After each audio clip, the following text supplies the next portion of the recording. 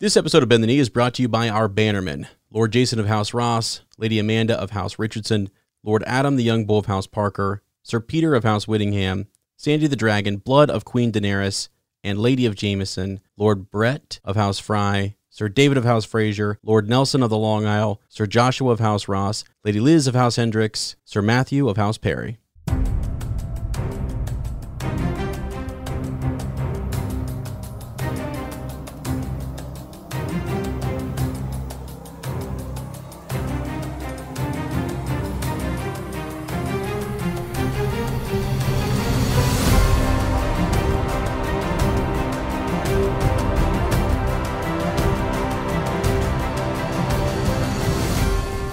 Hello and welcome to Bend the Knee, a Song of Ice and Fire podcast. I am Sir Matt, the Bud Knight.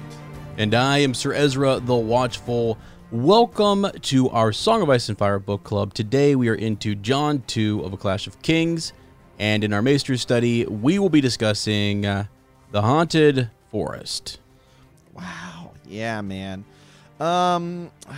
Short chapter today, Ez. We got a handful of these shorter chapters here at the beginning of this book. I don't think that this chapter is going to take us very long. So Ez asked me to come up with a funny story. So I'm thinking of that currently, and I'm sure by the time we get there, maybe I'll have something. Yeah. People are going, wow, how short was the chapter? I mean, it's surprisingly. I think it was 4 pages. Yeah, but it's good. There's some good stuff in there. I mean, it's pretty cool. There's some connections to later on, and yeah, I'm happy with it. But yeah, dude, I don't know. It's I don't know.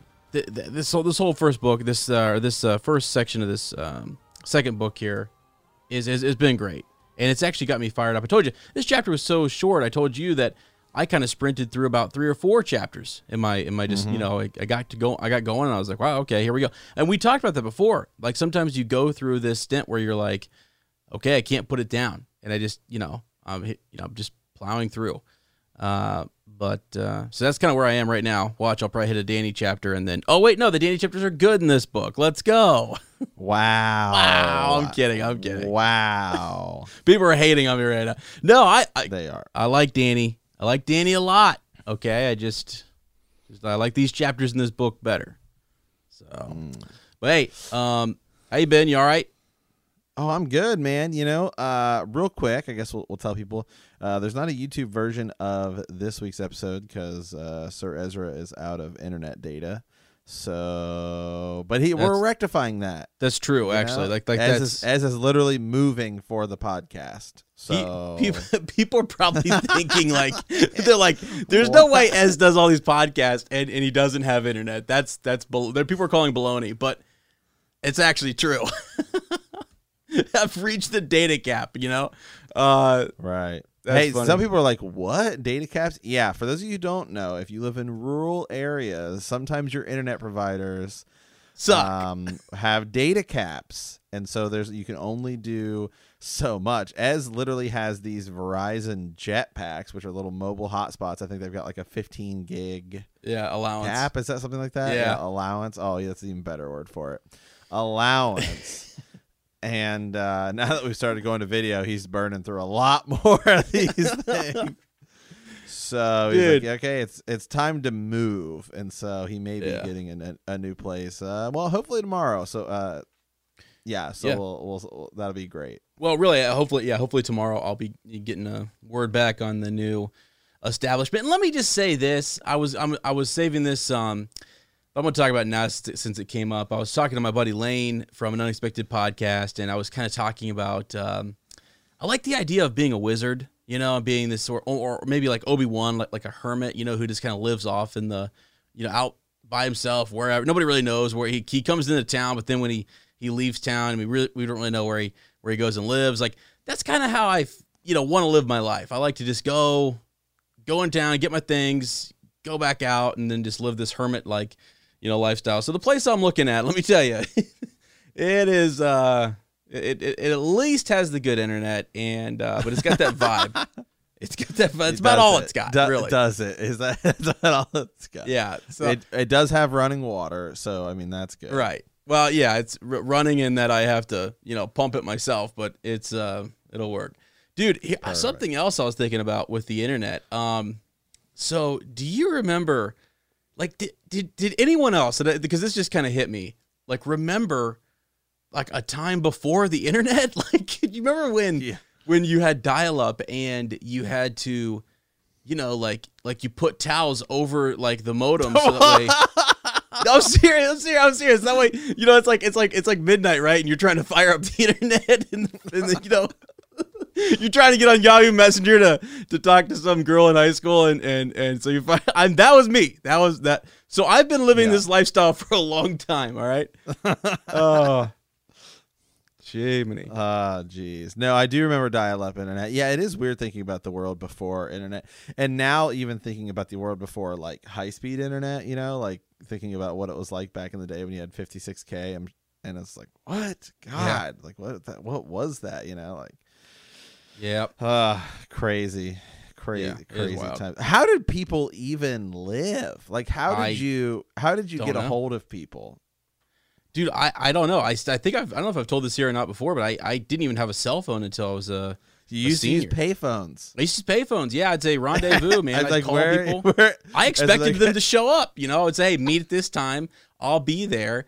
And man, I had a I would get calls from Ezra in high school, and I'd be like, "Where are you?" He's like, "Well, I'm at a payphone." I'm like, "Well, which one?" And he'd be like, "Well, it's at this corner of this and this." Yeah. And I was like, well, hold on. Let me print out MapQuest so I can get there.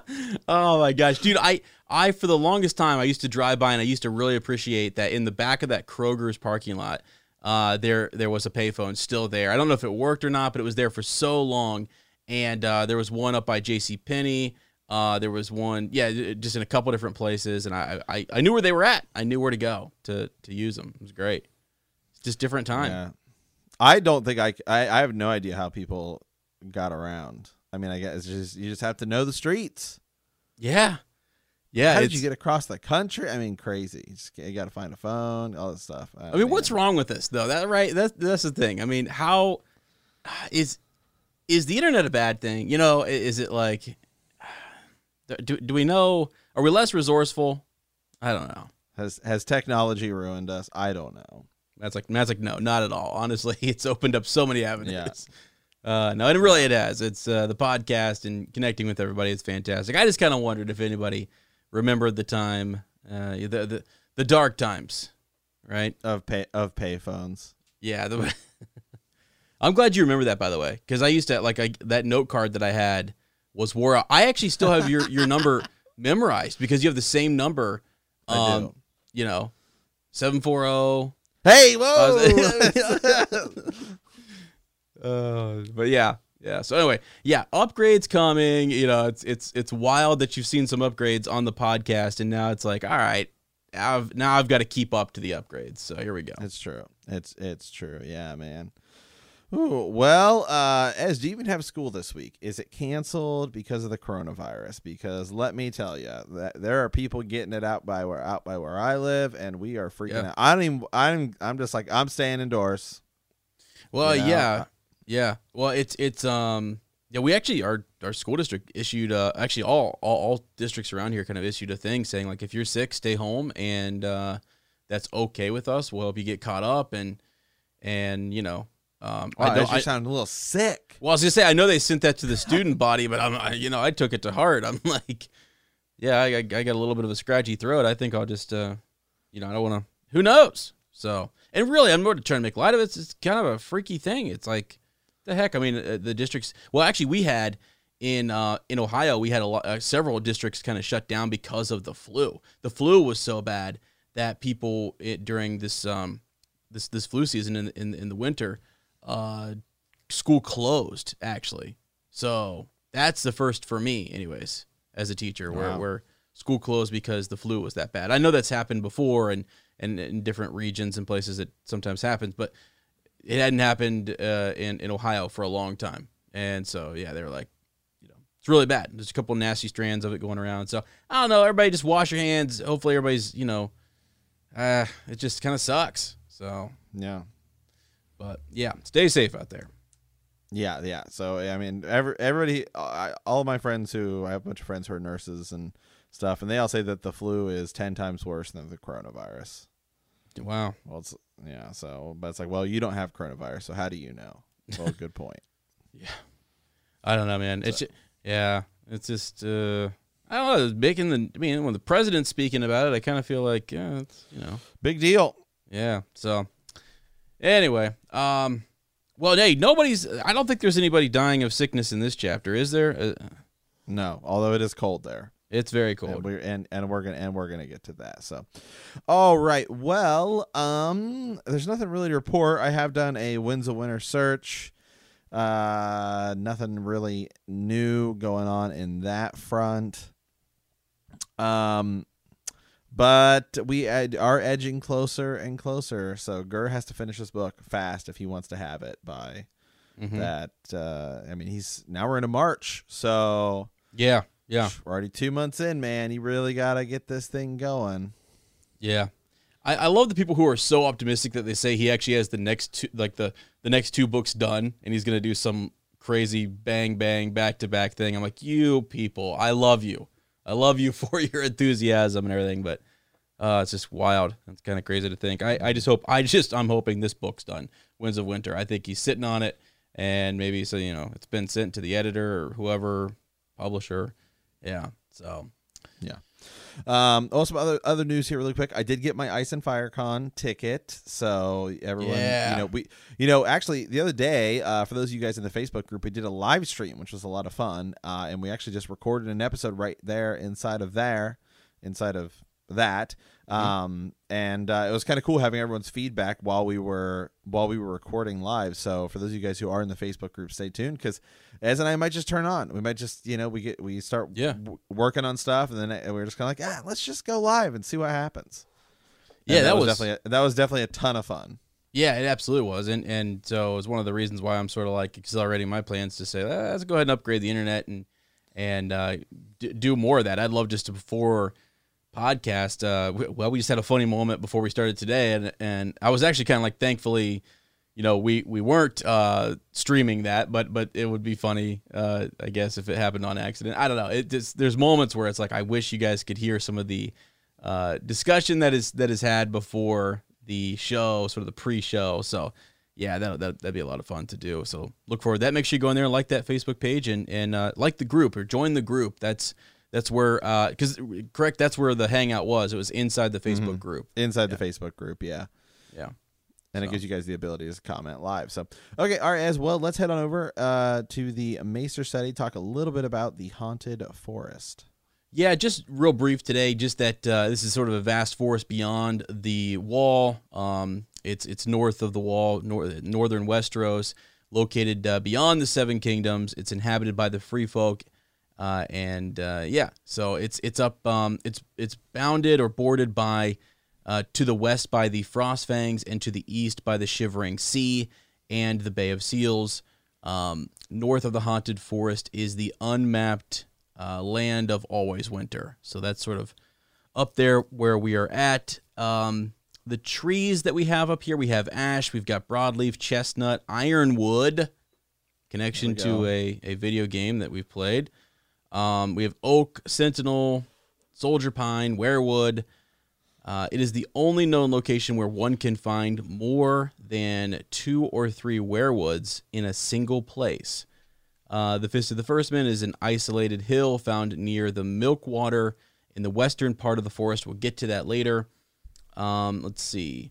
The wood is named the Haunted Forest by the Brothers of the Night's Watch, who traditionally have cut all trees within half a mile of the wall. As the number of brothers has diminished over the centuries, however, the tree line has crept closer to the wall.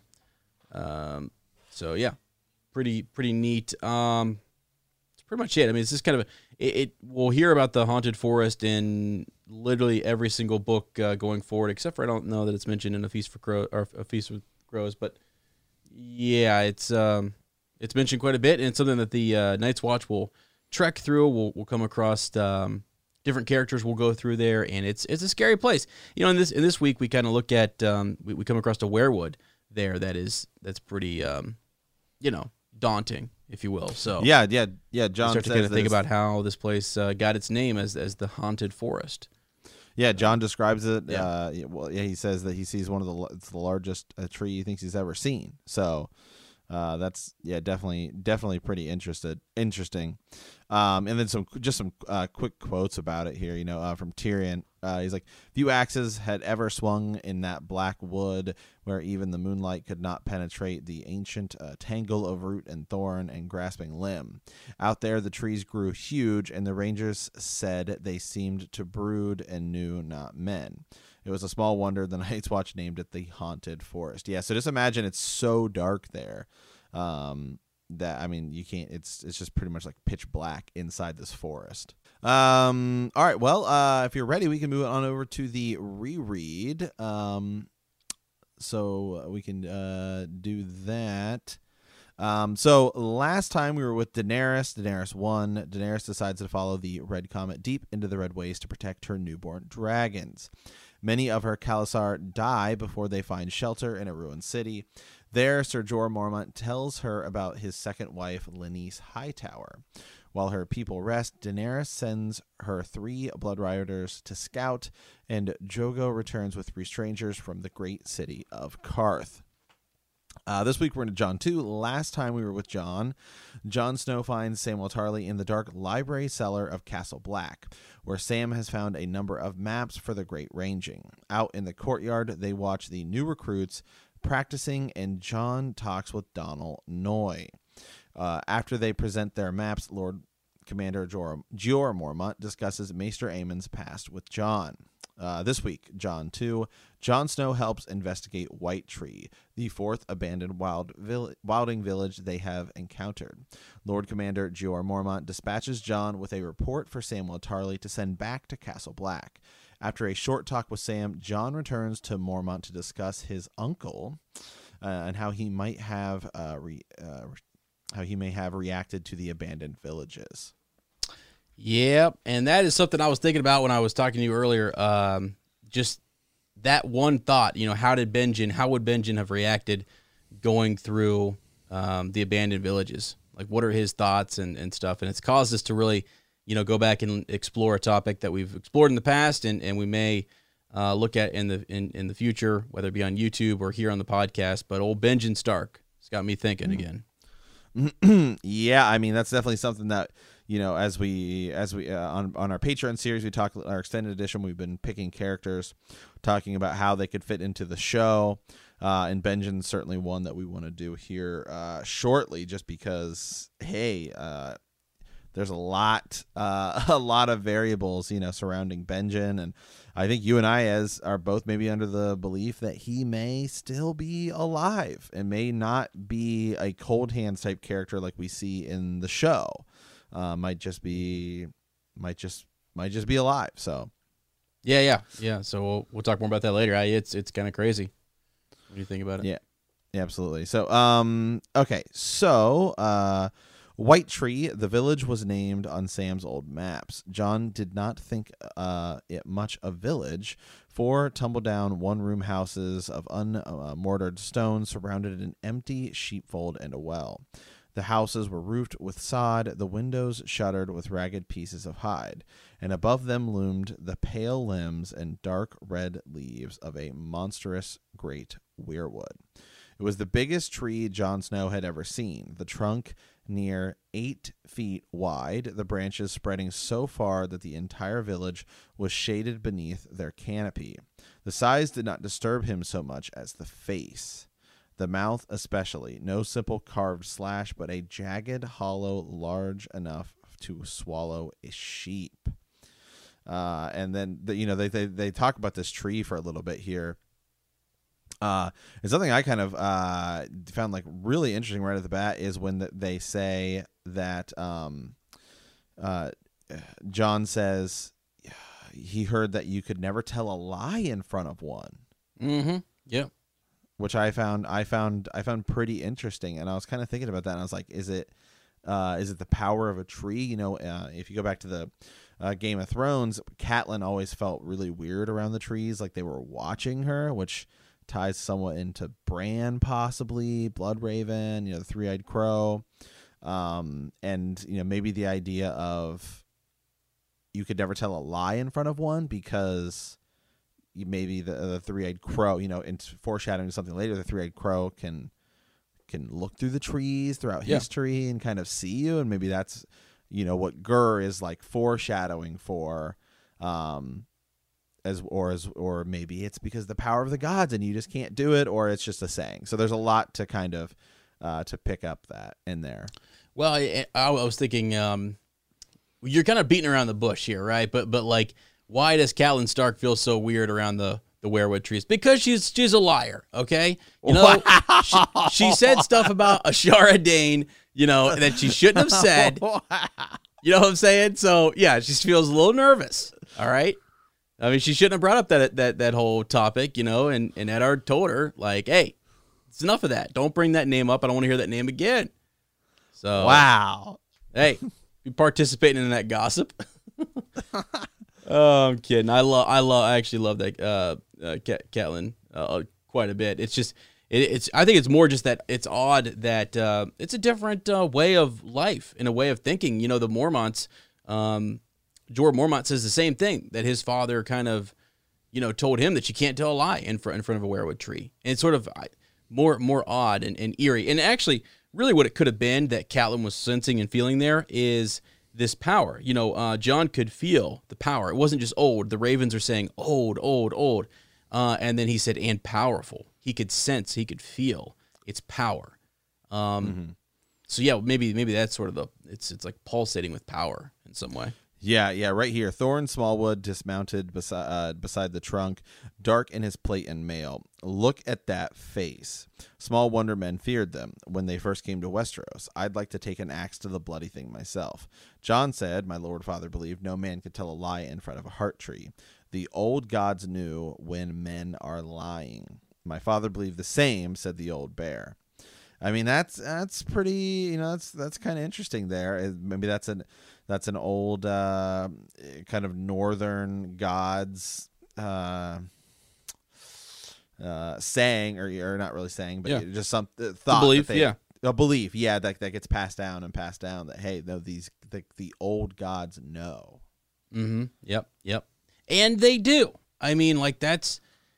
Well, also, oh my gosh, I've had such an eye-opening experience here recently with like I came across a few theories and a few videos that had me really thinking differently about these gods and thinking differently about the presence of a god in this world, and then George Martin, his belief on that, and now I'm more looking at not necessarily the gods, but like just the power or the magical, I guess, properties of some of these beings, characters, dragons, werewolves, stuff like that. It's really got me thinking, and in this one in particular, it's like it's old. It's been around for a long time, and it has a lot of knowledge and has seen a lot. So it has a lot to contribute, a lot to say to anybody who would,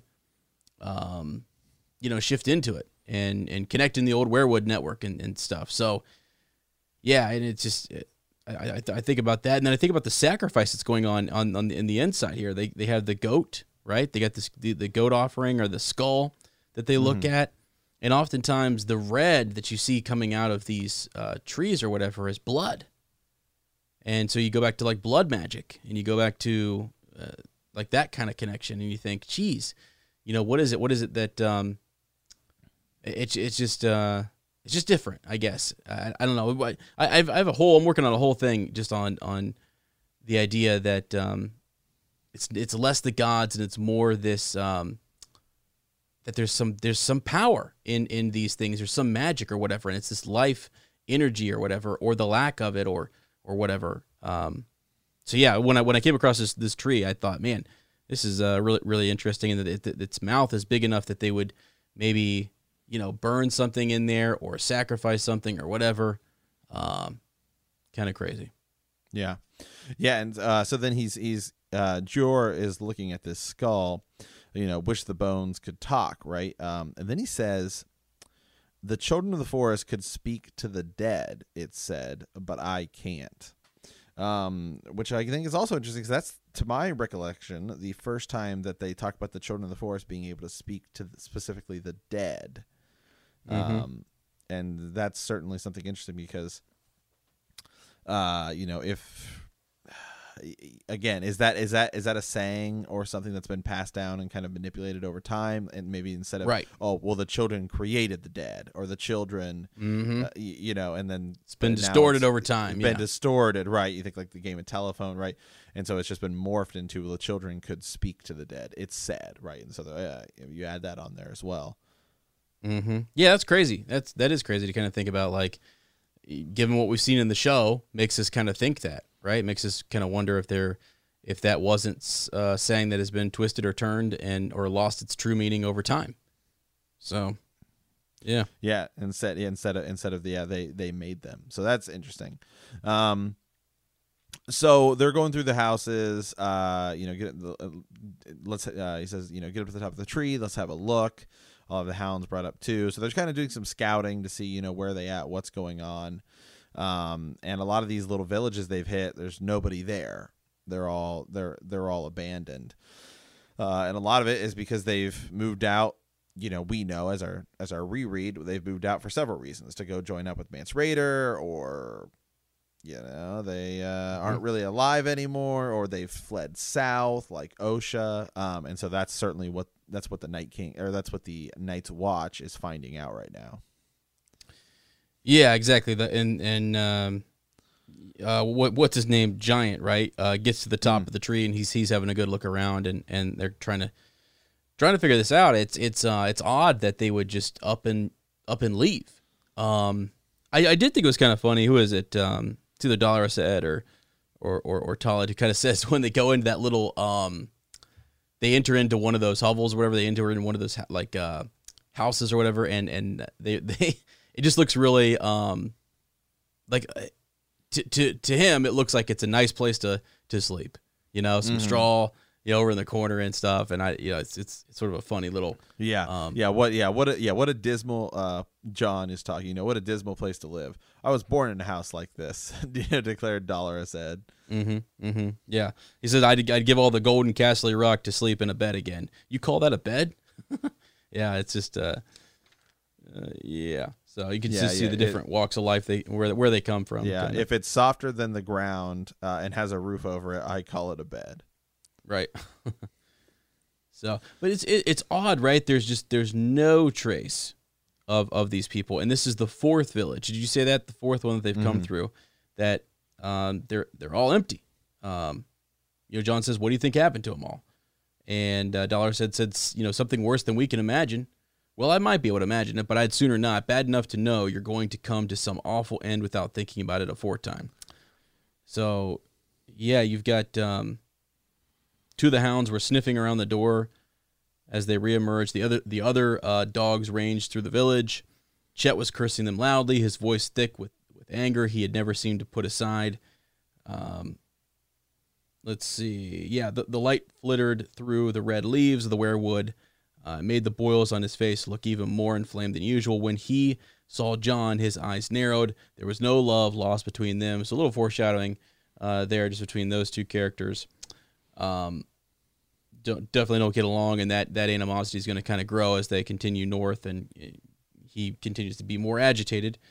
But yeah, gone. The Raven continues just kind of to say it over and over, gone. So it's a mystery. Yeah, and that's kind of the backdrop again to this chapter. That Raven is always, interesting. Just saying,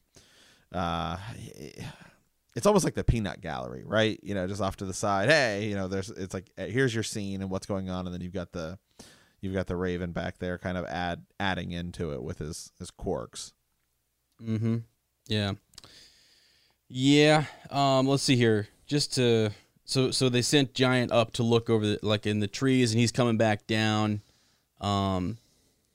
They're talking about whether they should camp there tonight in this place, just because there's a little bit of shelter, but there's not enough shelter for everybody, So some people are going to be kind of griping about who gets to sleep inside, who doesn't, what have you. He asked Giant how much daylight they have, about 3 hours, and Mormont kind of decides that they're going to press north. and they're looking for this lake. Giant was able to spot a lake, and they want to make camp on the shore there. Perchance they can find a few fish or something. And this is where we John is going to go fetch a piece of paper, and he has to check back in with Maester Aemon just to sort of say, same thing again. Here we go. Like this the mystery kind of continues.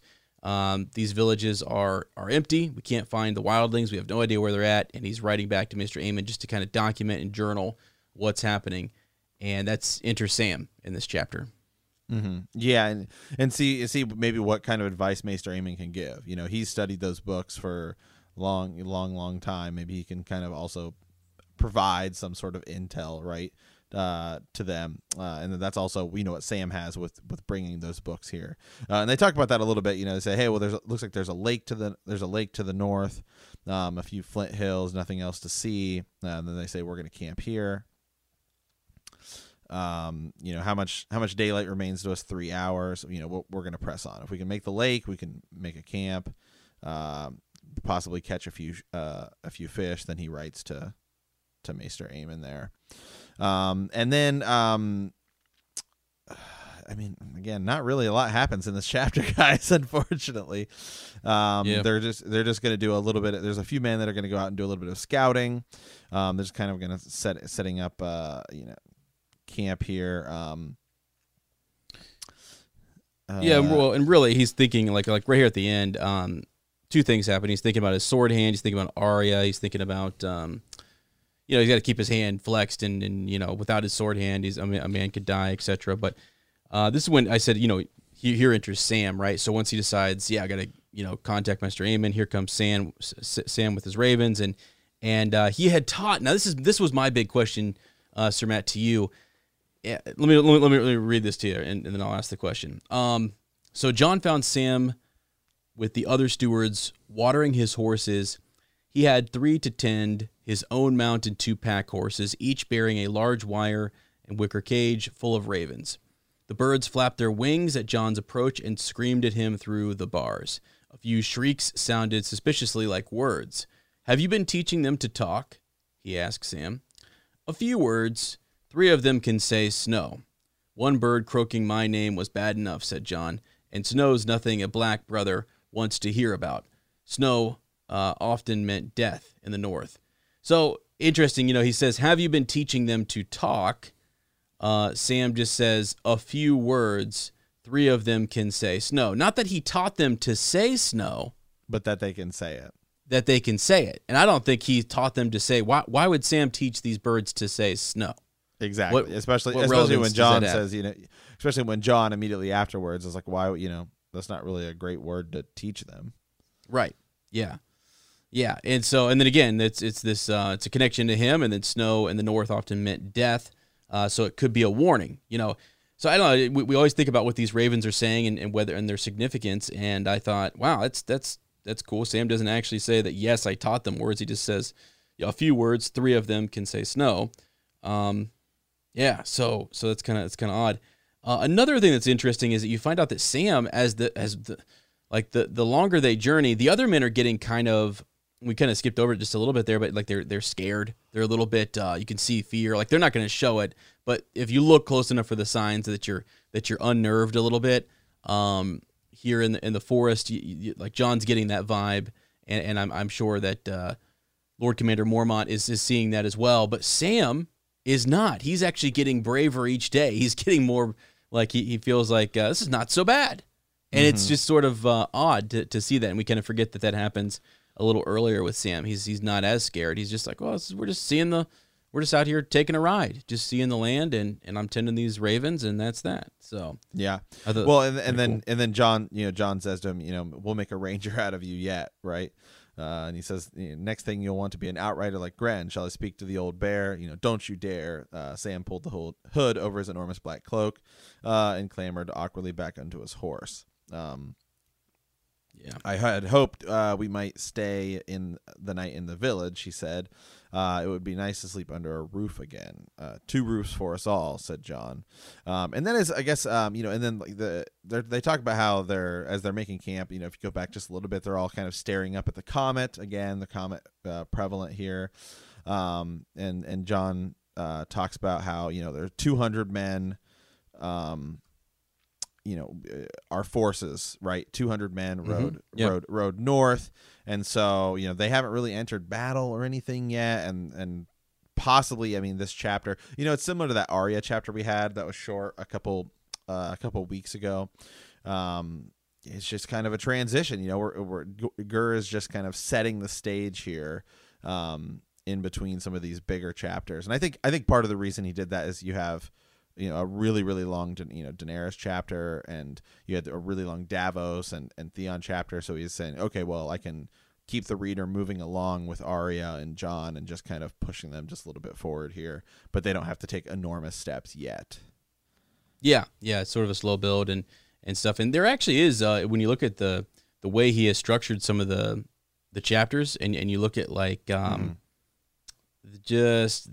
If you only look at that writing style and that structure, I was looking at this as I went a few chapters ahead. I thought, dang, there's a couple. So some of these shorter chapters have similar style to them, and there's they're connected in different ways. I'm gonna have to go back and pencil down some of those connections. But I remember I was driving back today, and I was listening. I was ahead. I was in another Arya chapter, and I just thought, wow, this is really interesting. The kind of connections that when you listen, and you kind of wonder why George puts chapters the way that he does. Why not just do Jon back to Arya, back to Jon, back to Arya? Why does he throw somebody else in there? There's a reason, and a lot of times it's to throw you off of maybe these hidden little connections or nods or similar structure that might clue you into, bigger something secrets. that's this. Yeah. So that's also why I've always said it's really neat to go and to read the book in a couple of different ways, to read it through just one point of view, or read two people's point of view, read a region, focus on just Westeros and then leave Daenerys out or vice versa. It's interesting. Yeah, absolutely. And then that's mostly the chapter. This is when then Jon starts talking to Jorah Mormont about, his uncle, right? His uncle Benjen, a little bit there. They rode in silence until Jon said, if my uncle had found all these villages empty as well, he would have made it his purpose to learn why. Lord Mormont finished. Then they talk about, we'll be 300 when Qhorin joins us. Whatever enemy waits out there, we will not find so easy to deal with. We will find them, Jon, I promise you. Or they will find us, thought Jon. So still a little hesitation in Jon's voice, but first of all, let's go get Qhorin Halfhand. Yeah, he's a great swordsman, and I still think Benjen's out there alive. Maybe not even as Cold Hands. I think he might just be out there. Yeah, we really. I mean, I know it's kind of it seems Mormont seems very sure.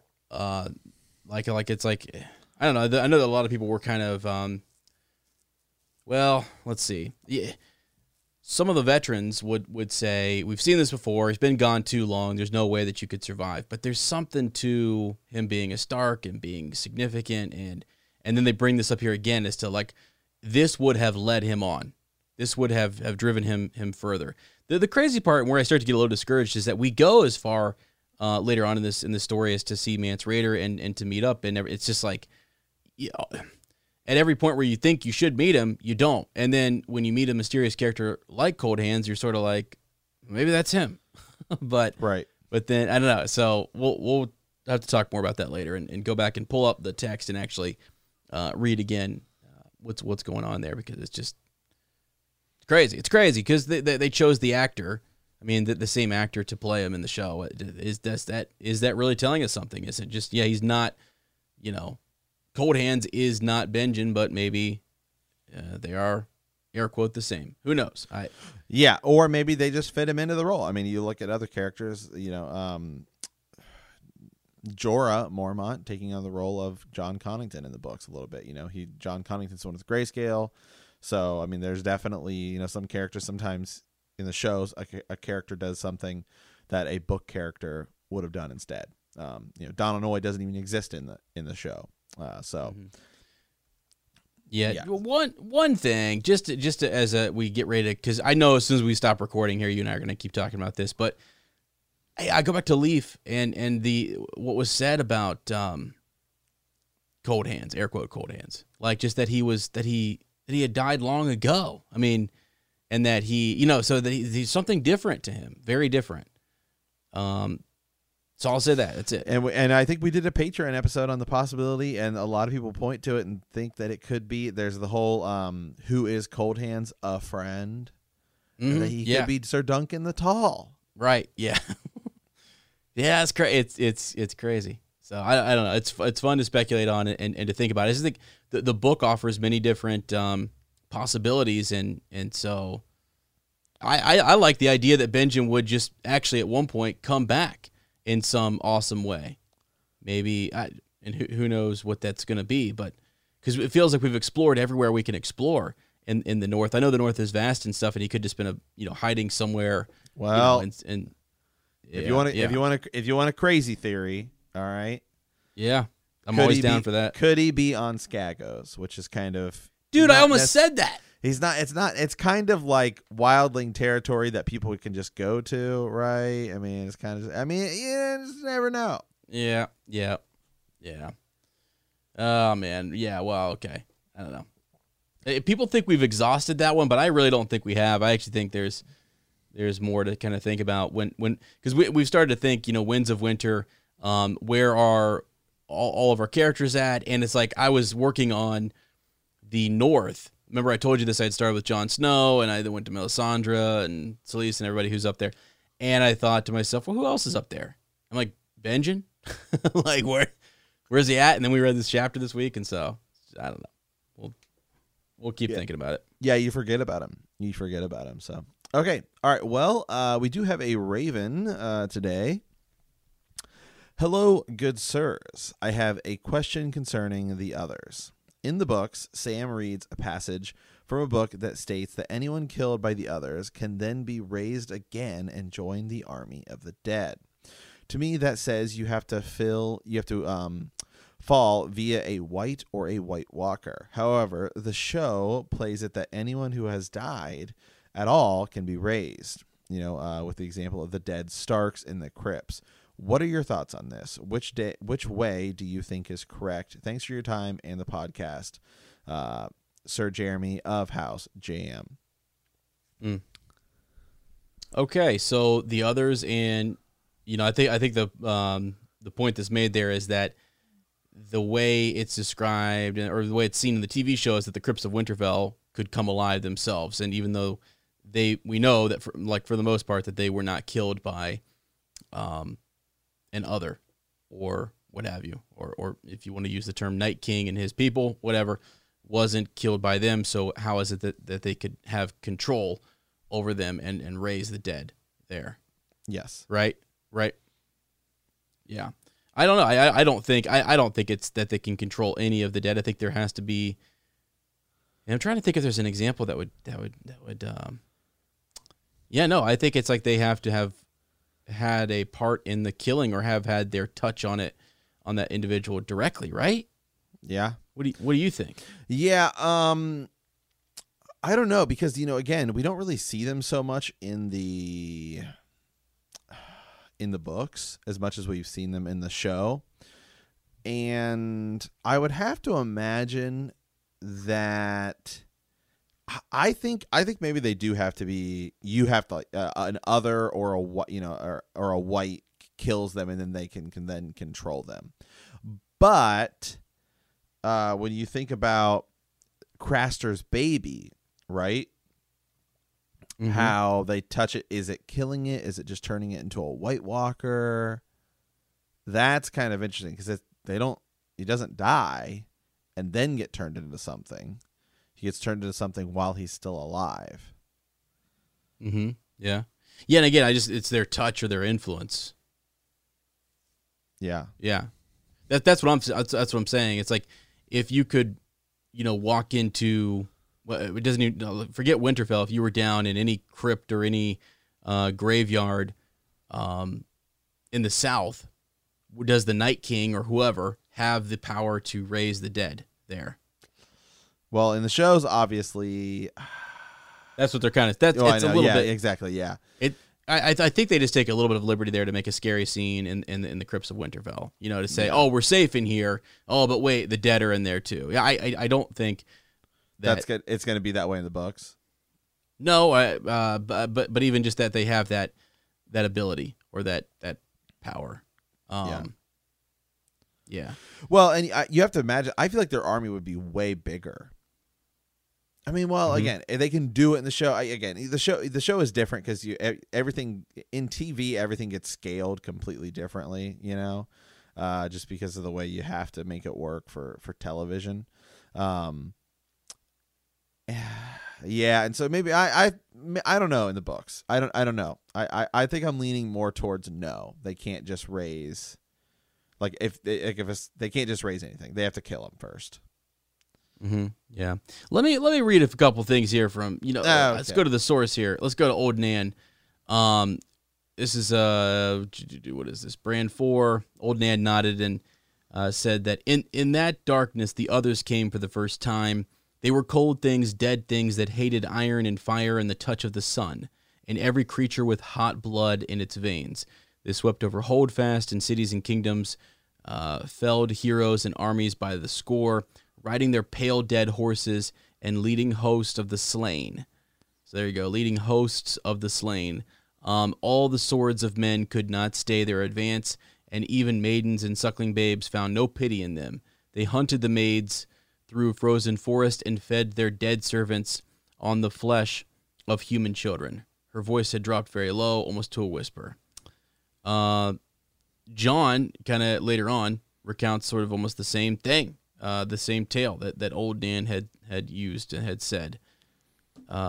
He could hear her voice again and the click, click, click of the needles. In that darkness, the others came riding, she used to say, dropping her voice lower and lower.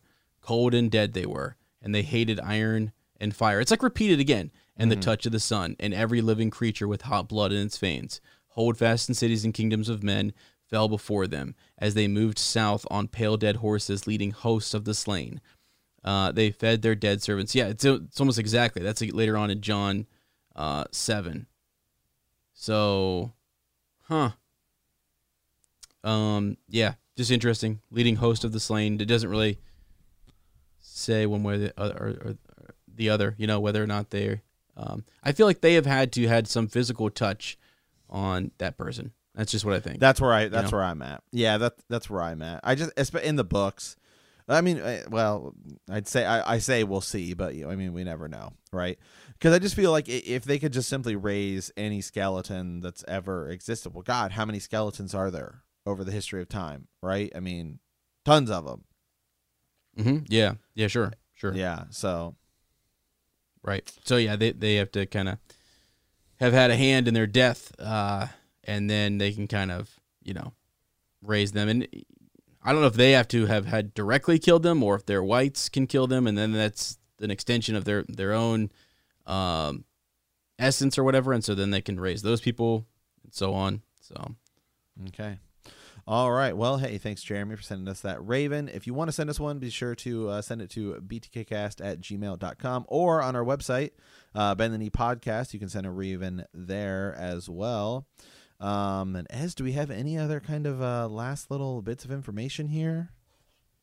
I mean, not really. I guess the only thing.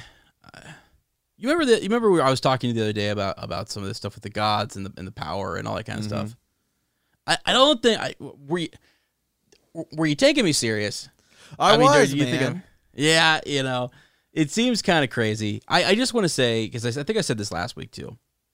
I just was a little blown away that I saw So Spake Martin, saw an interview with him, and I want to give this again out there for people to think about, where George basically said, somebody asked him, will we see sort of like a god step out onto the stage here? Will we see them manifest in some way or whatever? And I think George actually says, I think he directly answers and says, I have no intention of bringing a god onto the pages of my book. And he says, as a matter of fact, I don't know if they even exist, right? The writer says, I don't even know if these gods exist. is he just messing with us, I or think what's so. going right? I think like, so. is he? I think just- I think more often than not he says his answers are so elusive, right? And he wants people to dive deeper into it. Yeah. Yeah, it's one of those things where it's like he wants. I mean, because what I'm doing is like, okay, was he being literal? Like he actually doesn't know, or is he just saying, maybe they're not even real? You know, like is that what he's saying? And it's sort of he went on to talk about how his view on the world, that he's not so sure that he's a believer in an almighty one power that rules all things. And so the conversation, and I was, again, I'll have to find a link for this theory, is that it turned to more of a conversation about magic and life energy being transferred, and blood magic. And when you look at the magics in these worlds, you see a connection between this blood, or the payment for death being life, or life being death, whatever, back and forth, and that sort of ebb and flow. So it's, I don't know. That's the last thing I wanted to think of. I've been thinking about it. It's something I want to look into more. And every time now I come across a werewood, because I think about skin changing, and I think about all these different things. I'm like, well, what's the common, like, how are they able to do that? Like, who gives them these powers? Is this just it's a completely different world, and we don't you know what I'm saying? Like, we don't maybe understand the biology of it, or whatever. Watching that one panel and hearing him answer that question, I just sort of went, what? So I don't know if anyone else has seen it, or you guys think it's interesting, or you want to, talk more about it, or you have some thoughts and theories on the gods and their actual, existence, or what have you. I was watching another one today, talking about, who was it? Euron Greyjoy, and just like a god among men, and the idea that one would want to be the destroyer, essentially, and want people to worship him, and the mockery, and again, everything that he's doing with all of these holy men and these priests and these blood sacrifices, and there's power in holy men and their blood. That's what he says, and Melisandre says there's power in the blood of kings. So it's just, it could just come down to belief, right? Like just the people believing in things gives things power. Maybe, yeah.